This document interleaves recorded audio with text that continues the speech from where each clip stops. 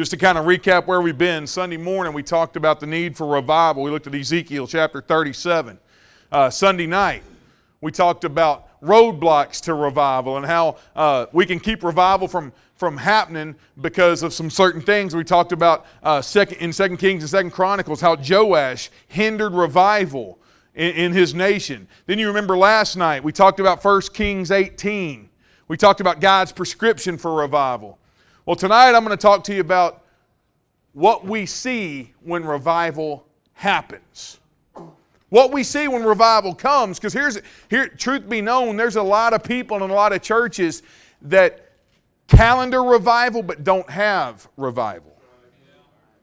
There's a lot of churches and a lot of people that go to services and miss the God that they're there to be in service to.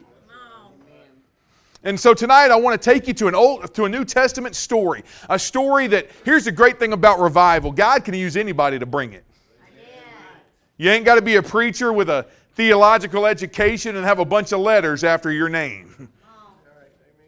We're going to talk tonight about a lady that brought revival simply by just meeting Jesus. Go to John chapter 4.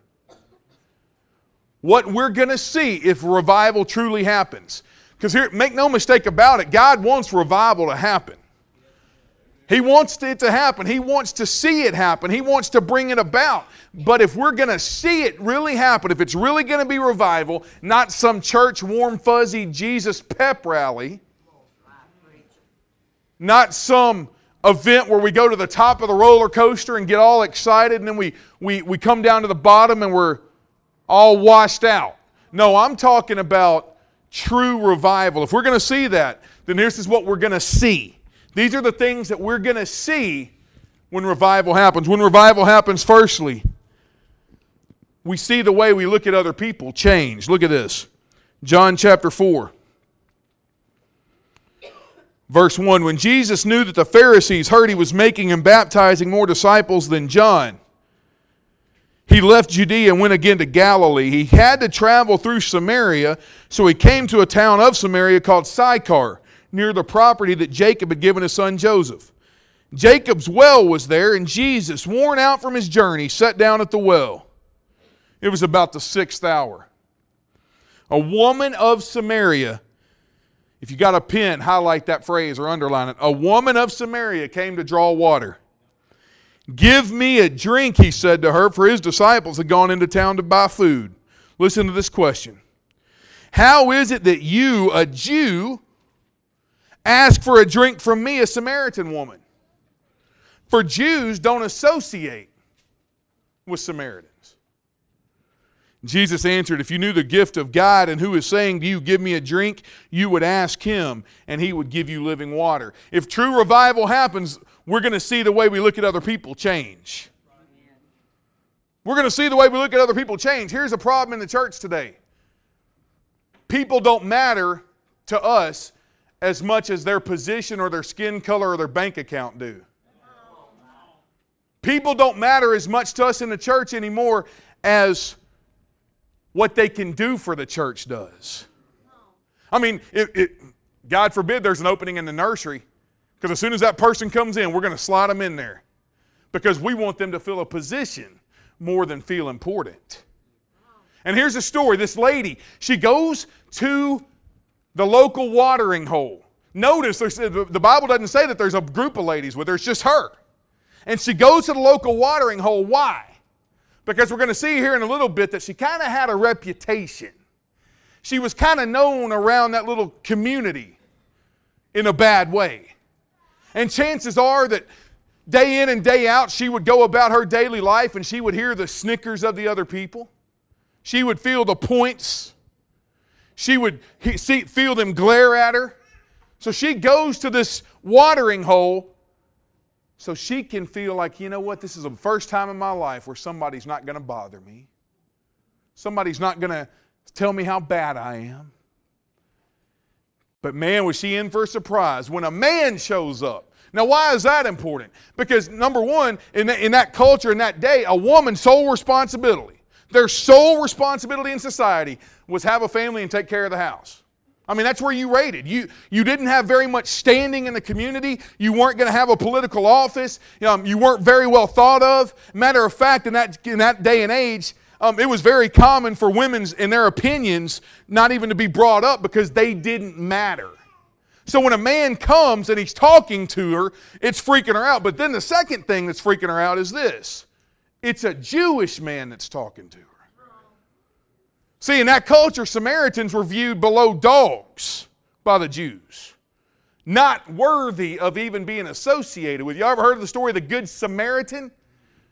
Here's the deal. You know why that robber, the guy that got beat up, you know the point Jesus is making? Is that the Jews valued themselves and puffed their chest out and said, I'm too good to be the hands and feet of God to somebody that needs help. And this Samaritan comes by, and what's he do? He washes wounds. He pays for a hotel stay. He takes care of a person. Here's this lady. She's at her wit's end. She's on probably her last rope. Nobody else is giving her a chance, and she meets a man named Jesus that radically changes her life. Here's what I want you to see. If people matter to Jesus, they should matter to us. Amen. I don't care if they're black, pink, green, red, yellow, red and yellow, black and white, baby. They are precious in His sight. Amen. But we have this philosophy in church today that if they're not raised in a Christian home,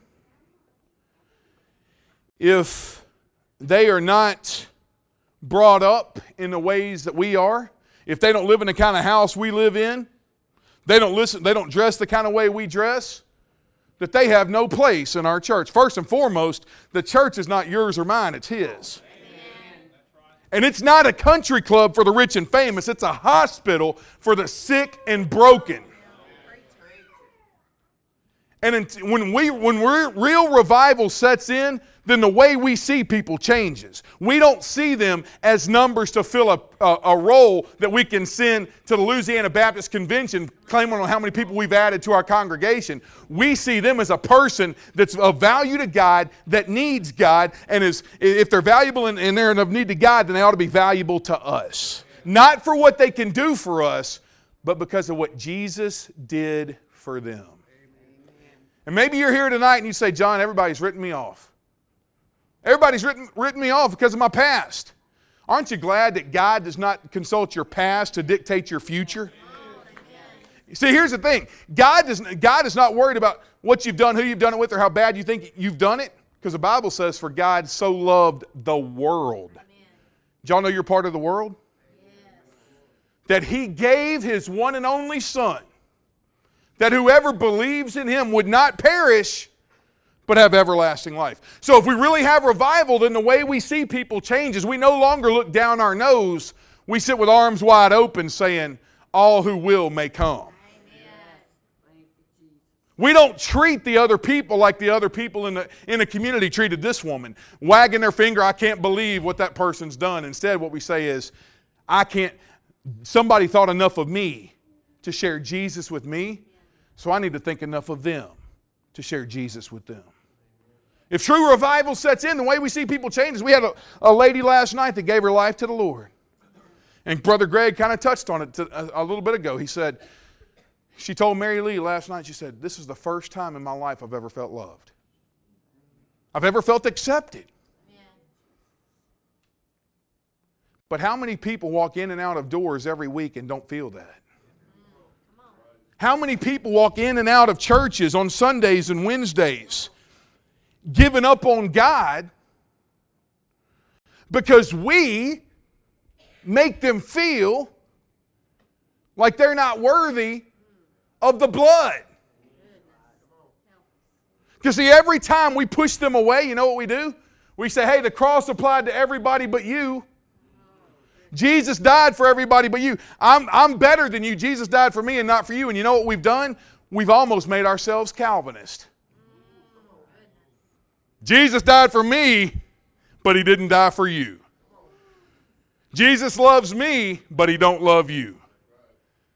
Because see, whether you want to believe it or not, if you're a Christian, you are the representation of Jesus to this lost and dying world. You are Him with skin on, and how you treat other people, how you view other people, is a direct correlation of how you view God and His love. Yeah. Let me ask you a question. If a Muslim walked into this church Sunday, how many of you would hightail and run or squinch together so they couldn't sit by you? If a homosexual walked into your church, how many of your eyes would be as big as saucers? We cannot let that kind of people in this church. Or how many of you would step back and start praying, Lord Jesus, get a hold of their heart? When true revival sets in, the way we see people changes. When true revival sets in, watch this, the way we see Jesus changes. Watch this. Watch this, verse 11.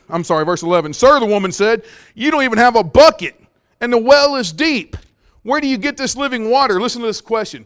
You're not greater than our father Jacob, are you? Let me put this in layman's terms.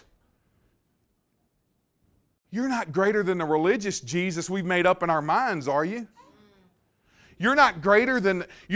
Are you mean to tell me that you're greater than the little Jesus that I used to go to Sunday school and hear all about? See, if we really have revival, the way we see Jesus changes. He's not just somebody that is worshiped on Sunday and Wednesday. He's not just somebody that's able to help us on Sunday. He's somebody, listen, that we don't go to as a last resort to bail us out of a situation. He's the desire of our hearts. When true revival sets in, if true revival sets in, and listen, we don't consult the horoscope, our best friend, our BFF, and Oprah Winfrey about a decision. We consult Jesus because He holds it all together. If we really had revival, the way we see Jesus changes. See, here's what some of you do. Some of you look at Jesus like Lot in Genesis 13 looked at the land with your own eyes. Lot looked at the land of Sodom and Gomorrah with his own eyes. And he said, hey, look, it looks beautiful. It looks good. I'm going to go take it. Here's the problem. He looked with his eyes and not God's, and he ended up living in a city that God destroyed because of its sin. That's how some of you look at Jesus. You don't look at Jesus through the eyes of the Bible and God. You look at Him through your eyes. And if He don't do for you what you want Him to, then you jump ship to something else. You look at Jesus through your eyes and not the Bible's. And so when a situation happens, you know what happens? Your Jesus becomes real little and your situation becomes real big because you look through your eyes and not the eyes of the Bible. When true revival happens, you see Jesus for the big, indescribable God that He is, that is able to do exceedingly, immeasurably, abundantly more than all we could ask or imagine. See, this lady, she goes on down a little bit further, and she said, hey, we know that Messiah is coming. Jesus said, hey, He's not just coming, He's right here. When true revival happens, you see Jesus for who He is, not for some made-up, dramatized version of who He is, but for who He is. Listen, here's who Jesus is. He is who we cannot do without. He is who we cannot do without. Some of you trying to live life without Jesus. That's about as useful as a screen door on a submarine. Some of you trying to do it your own way, thinking, well, I'll just call on Jesus when I need Him. I don't know about you, but I need Jesus every day. I need Jesus every second. Some of you, here's the deal. When true revival happens, then true worship happens because we see Jesus for who He truly is. No longer do we come to church and sit and soak and sour, yelling our heads off at the Saints game on Sunday when we all just give golf claps to the King of Kings and Lord of Lords in His house on Sunday. Instead, what we do is we've prepared our hearts Monday, Tuesday, Wednesday, Thursday, Friday, and we're in bed at a decent hour on Saturday so we can give our best to the King. Because we see Him the way He truly is. That song they sang earlier, Holy, Holy, Holy, is the Lord God Almighty, who was and and it's to come, here's one thing I know. You're going to bow to Jesus now or you're going to bow to Him later. Might as well do it now. I mean, you might as well do it now because later you may be bowing to Him in a place called hell when you're looking up to Him. You got to, when true revival happens, you see Jesus properly. When true revival happens, listen, we see people set free. When true revival happens, we see people set free. Watch this. Look at John chapter 4. Verse 16. Go call your husband, He told her, and come back here. I don't have a husband, she said. You've correctly said you don't have a husband, Jesus said, for you've had 5, and the man you now have is not your husband. What you've said is true. Now watch what she does real quick. Sir, the woman replied, see if they can get spiritual. I see that you're a prophet. Our fathers worshipped on this mountain, yet you say the place to worship is in Jerusalem. Here's what Jesus said. Woman, it ain't about religion. You're in bondage to religion. Watch this. Believe me, an hour is coming when you will worship the Father neither on this mountain nor in Jerusalem. You Samaritans worship what you do not know. We worship what we do know because salvation is from the Jews. But an hour is coming, and it is now here, when the true worshipers will worship the Father in spirit and in truth. When true revival happens, people get set free. Did you hear what happened? Did you hear what happened? This lady was so hungry for an identity, so hungry for meaning, so hungry for purpose in life. Did you hear what happened? That she ran from one bed to another, one relationship to another, thinking, this guy's it. I've got this guy now. That makes me somebody. That makes me special. That makes me valued. That gives me what I'm looking for. But that one guy wasn't it. She hopped to another one. That wasn't it. She hopped to another one. That wasn't it. And then after about 5 or 6 attempts of that, she hops to religion. You know what? If I just go to church, if I just get baptized, if I just go to Sunday school, if I just tithe, if I just do this, if I just do that, I'll find the answer. The answer to the question is not religion. The answer to the question of what can set you free is not relationships. The answer to the question of what can set you free is not what everybody else out there says it is. It's found in a Savior who bled and died for you. That's who sets you free. And some of you in this room right now, you're in bondage. Here's what you're in bondage to. Some of you are in bondage to bitterness and unforgiveness in your heart. Somebody's done you wrong. And it's got a vice grip on your heart. Jesus came to set you free. It is for freedom that Christ sets you free. And when He said it is finished, He means the bondage that you're experiencing can be finished. But listen, Jesus doesn't just kick the door down and set you free. He waits for you to make the plea to Him, Lord, set me free. Some of you tonight, you're not just in bondage to bitterness and unforgiveness, you're in bondage to religion. You think that by you being at New Zion Baptist Church right now is going to get you into heaven. Me standing in a garage doesn't make me a car. You being in a church house don't guarantee you heaven. I know some of the most religious people I've ever met that are empty on the inside. You know why? Because religion's not the answer.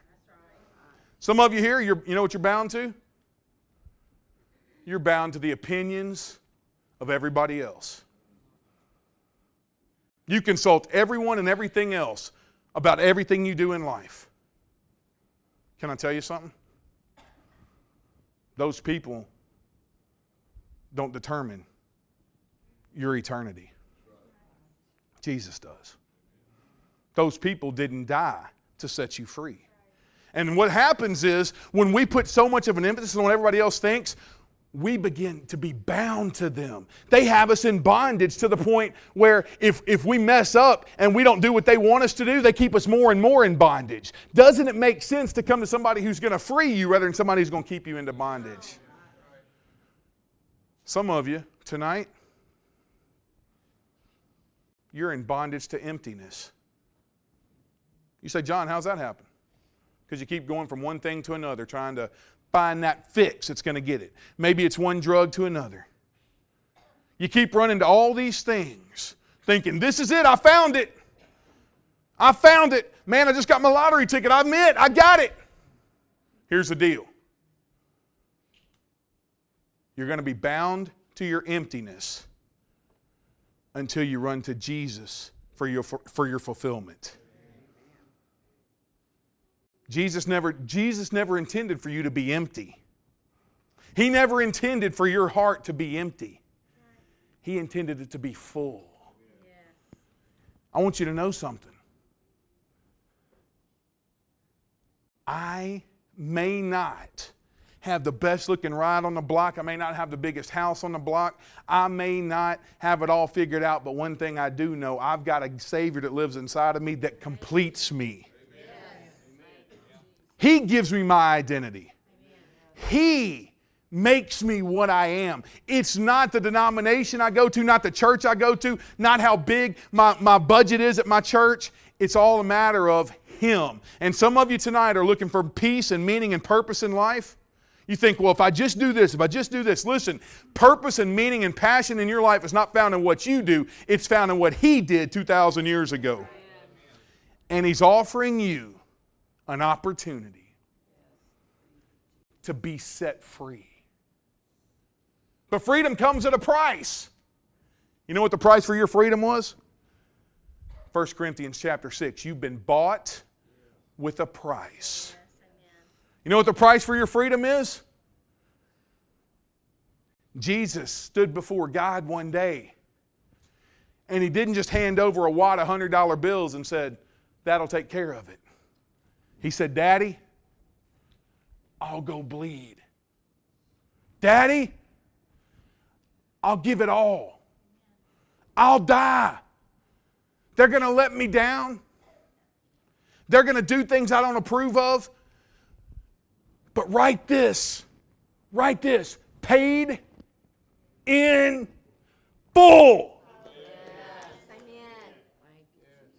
And some of you in the room right now, that hasn't been written on your heart. You know why? Not because Jesus don't love you, but because you haven't allowed Him to set you free. Your ticket's not paid in full. And listen, going to the Church of God, going to the Baptist church, going to the Methodist church, being dunked in a baptistry, being whatever else, doesn't cut it. The woman tried it. She was empty. When real revival happens, we see real salvation. Some of you in the room right now, listen, you think you got salvation figured out. Because when you were 6 years old, you walked an aisle at a VBS and shook a pastor's hand with a group of your friends, and you got your name written on a little card, and they said, new member, candidate for baptism, all this stuff. Look at what salvation really is. Watch this. Go to verse 28. The woman went back to the guy she was shacking up with. Is that what it said? The woman went to the local First Baptist Church of Jerusalem and got baptized. That's not what it says either, is it? It says she left something. She left her water jar. And she went into town and told the men, come see a man who told me everything I ever did. The Bible says she left her water jar. Listen to me very closely. That was the thing that she had when she first met Jesus. And the Bible doesn't say that she went back to the dude she was with. The Bible doesn't say that she went back to church. Here's what the Bible says she did. She left her old way of life. She left her water jar. And she changed direction, and now, instead of going back to the way things used to be, now she's running and telling people about a guy that radically changed her life. See, when real revival happens, we see real salvation happen. And here's what real salvation is. It's not getting dunked in a baptistry. It's getting your heart turned upside down by Jesus. It's about an encounter with Jesus that affects what you do. Notice it affected what she did. She didn't just believe, well, Jesus, I believe you here. And now I'm going to go back to my guy. She met Him right here, and it totally changed what she did before. If you were on trial today for being a Christian, could you be convicted? Could you? I know you could, Nathan. I saw it happen last night, brother. I noticed a change in you today when you got in the car, too. Because here's the deal. If you're not sure you can be convicted, then there may not be any conversion. Because it ain't about any of that other stuff. It's about a life change. It's about you leaving your old way and going a new way with Jesus. It's about you and Him. And this woman, she meets Jesus, and it totally changes her life. And when it happens in here, it affects everything you do out there. No longer do you have the desire to go to the bars. No longer do you have the desire to do ungodly things. Jesus begins to be the desire of your heart. And when you do stumble, when you do fall, He gets in your grill about it and He does business. See, some of you, you know how you might not, you know how you can tell if you're a Christian or not? When you sin, does it bother you? Does it bother you? Because if it don't bother you, if there's no conviction of the Holy Spirit in you, man, oh man, maybe it is that the Holy Spirit don't live inside of you. Because if you've really had a life-changing encounter with Jesus, then Him and sin cannot dwell in your heart together without somebody moving. Could you be convicted of being a Christian? And before you say, absolutely yes, if I were to ask the people who know you the best, could they say the same thing? You may have your pastor fooled. You may even have your husband or wife fooled. But ultimately and completely, you ain't going to have Jesus fooled. And when you stand before Him on Judgment Day, friend, He's not going to ask you what your baptism date was. He's not going to ask you what your church affiliation is, what your political affiliation is. He's not going to ask how much you gave to a nonprofit organization. He's not going to ask you how many times you went to the Jesse James Festival and paid for some kid's snow cone. You know what He's going to ask you? What have you done with me? What have you done with me? And listen, saying, hey, I was married to a godly wife, ain't going to cut it. I was raised by godly parents, that's great, but that ain't going to get the job done. Because unless your life has been changed, you won't see Jesus. She left her water pot. She surrendered. You know what the synonym for salvation is? Surrender. She left everything she held dear. She left it all to follow this guy. She surrendered. Could it be that some of you are playing a church game because you think you're fully surrendered and you've only half-heartedly surrendered? You could bust the gates of hell wide open because your heart's never been totally surrendered to Jesus. You've never laid it all down. Last night, little Gage gave his heart to the Lord. But you know what happened as we were hanging out here? Mary Lee began to share her testimony. And Gage's precious mama says, I just need to lay it all down. And Gage's mama, with her husband standing right here praying, became the guest of honor at a party up in heaven. Because she laid it all down. She laid it all down. And what you hold on to could be the very thing that keeps you from an eternity with Jesus forever and ever. John, I'm afraid of what my friends will think. John, well, if I go down front, people are going to think bad things about me because I'm a teacher, I'm a Sunday school director, I'm this or I'm that. Pride can condemn you straight to hell. Jesus said, He exalts the humble. When you realize that none of that other junk matters and you humbly fall on your face before God and you surrender, that's when you're exalted. That's when your place in heaven is secure. And that, my friend, brings a life change that gives evidence to the God who lives inside of you.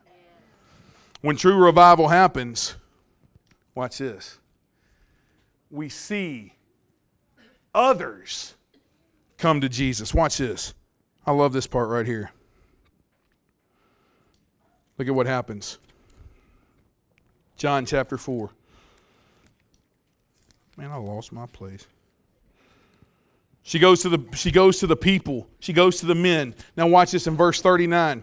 Now many Samaritans from that town believed in him because of what the woman said when she testified. He told me everything I ever did. Then when the Samaritans came to him, they asked him to stay with them, and he stayed there 2 days. Some people got in just because they saw a change in this lady's life. And you know what's going to get that lost family member in? Your changed life. You know what may be the catalyst to see your kid, your grandkid, your uncle, your aunt, your coworker come to Jesus? The power of your life being changed by Jesus. Don't discount what a life change for Jesus can do. But, listen, if you look at verse or two after that, they weren't just satisfied with what the lady said. They made a personal decision. Hey, we don't need to hear any more about what you said, for we have seen with our eyes, and we know that He's the Savior of the world. See, you can hear me talk about it. You can hear people amen it. You can read about it in the KJV, the NIV, the NASB, and any other Bible translation you want to read about. But until it becomes personal, salvation is not a group effort. It's a personal decision. And it's a decision of commitment. See, here's how some of us are. Some of us view commitment one of two ways. You're either like the chicken or you're like a pig at breakfast time. Chicken gives a little bit. The pig gives it all. Bacon and eggs, baby. I mean, if you're going to have bacon and eggs, it costs a pig everything. But for the chicken, it's not much of an effort. And you can't have salvation, listen, till you give it all, personally. Personal. It's got to be a personal decision. They said, hey, we've seen your life, and some people have given they've chosen to follow Jesus because of what you've done, but now it's on us. Now we know. Here's what I'm trying to say tonight. Listen, you've heard the message tonight. What you choose to do with it is on you. God is not going to hold Greg Dunn responsible. He's not going to hold the Crusaders responsible. He's not going to hold me responsible. It's on you now. And what if tonight, as you get in your car and you drive home, and you chose to say, well, I'll just wait. Can I tell you something? Choosing to wait is the same thing as saying no. And you choose to wait. Well, I'll get right on Sunday. They'll have another revival in March. I'll come give my life to the Lord then.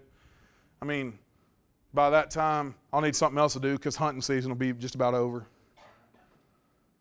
I'll get right later. And what if on the way home tonight, you being maybe in great shape, your heart stops beating? And you chose to make a personal decision to wait to follow Jesus. That personal decision just landed you separated from Jesus forever and ever. I believe everything that's in that book. And if it's not in there, I don't pay attention to it. But there is one thing that's in there that's not in there that rattles me to the core. God never promises tomorrow. That's right. He never promises tomorrow. And tonight you can say, well, I don't need all that Jesus stuff because, you know, all those people, they're hypocrites and they're this and they're that and they're this and they're that. And I don't need all that religion, all that Jesus stuff. That's fine. Just know this. When you look and you see some of your family members in heaven and you're in hell, don't say you weren't warned. You chose that. But the great part about it is this. The same way you can choose not to respond to Jesus, you can choose to respond to Him and be set free, be given life, be given purpose and meaning, and you can have the most amazing life in the world. You don't have to settle for life as you know it. Because you can get right with Jesus tonight and have life that means something, life that's valued. Maybe you're here tonight. I just want you to know this. If you were the only person that ever lived on the earth, Jesus Christ still would have died for you. So are we experiencing revival? Because if we are, we're going to see these things. Some of you, just a second ago when I had the Crusaders play, I invited you to meet Greg and say, hey, I need Jesus. You didn't come. Because all the lights were on, All the eyes were open. And it was uncomfortable. But you know what? You're going to get another chance. Here's my hope. My hope now is that you don't wait any longer. That you run to the God who can set you free. And you choose to say yes to Jesus. Why? Because He said yes to you 2,000 years ago. Maybe you're here tonight and maybe the way you look at people is keeping God from moving in this church. Maybe you look at people as less than you, beneath you, not worthy of you, or not worthy of the gospel, and so you don't share the message of Jesus because, hey, truth be known, your life says that they're not worth it. They're not worth it. Maybe you need to come and repent.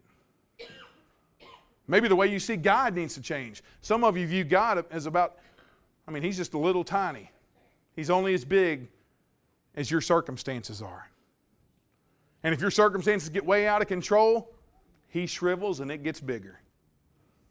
Listen, if He can create the world in 6 days and on the seventh day rest, if He can get up from a grave after being mauled to death, there ain't nothing in your life He can't handle.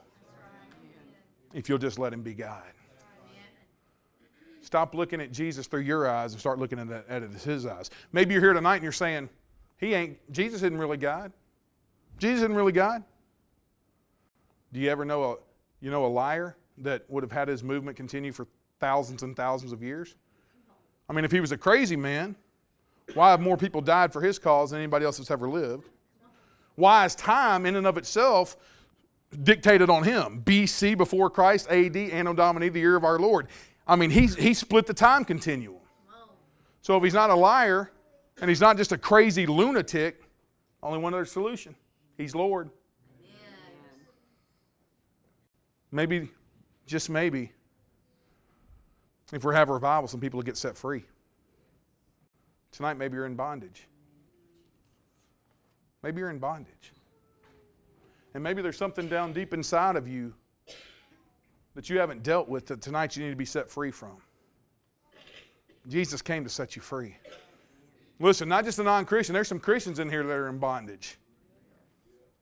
And tonight, you need to let it down at the cross, at the feet of Jesus, and let Him set you free. Listen, here's why.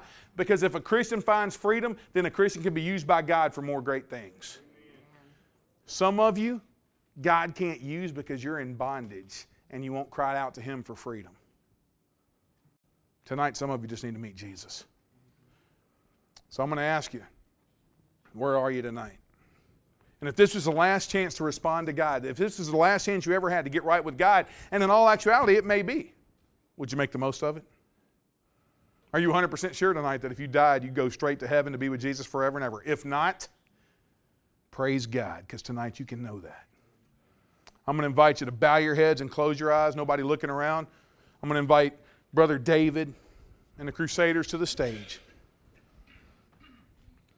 With every head bowed and every eye closed, if you're here tonight and you're not sure that you know Jesus, you're not sure that if you went on trial for being a Christian, there'd be enough evidence to convict you.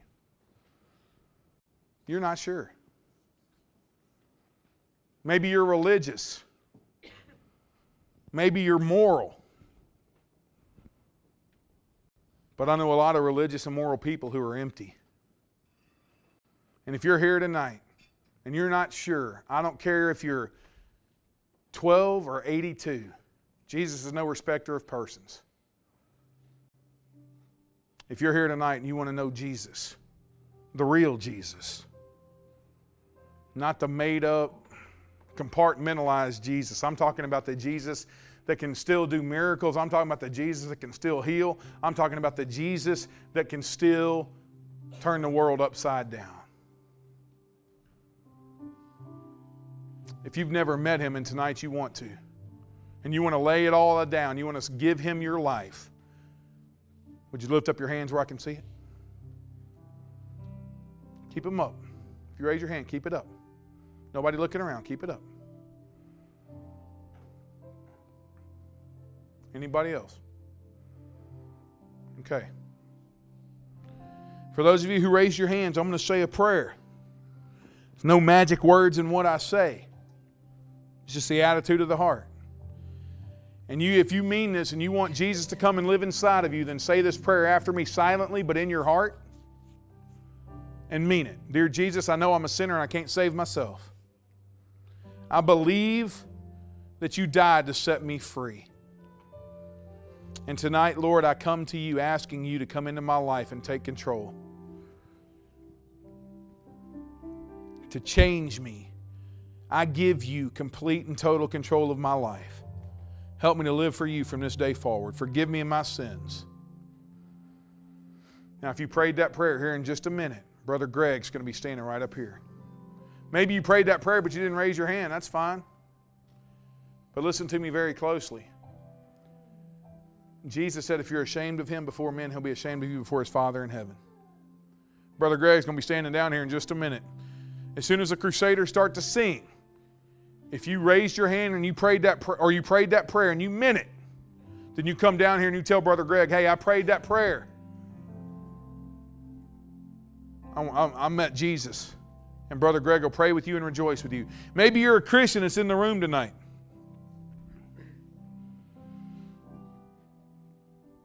And tonight God's dealing with you on some stuff. Maybe you're in bondage. Maybe there's some stuff that's got to change. I don't know of any better place, any better time to get right than right now. I'm going to say a prayer. When I say amen, the altar will be open. Brother Jimbo from Goodwill's here. Brother Greg's here. Mary Lee's here. There's people here that can pray with you. But you know what? The most miserable people in the world, are, in my opinion, are Christians that are apart from God. Because He's got so much more for them.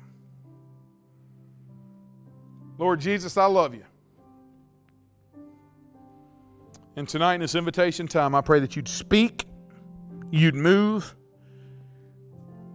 you'd set free, and you'd restore. May nothing that is said or done tonight get in the way of what you want to do. In this invitation time, add souls to your kingdom. Restore Christians to right standing with you so we can go change the world. We love you. In your name we pray.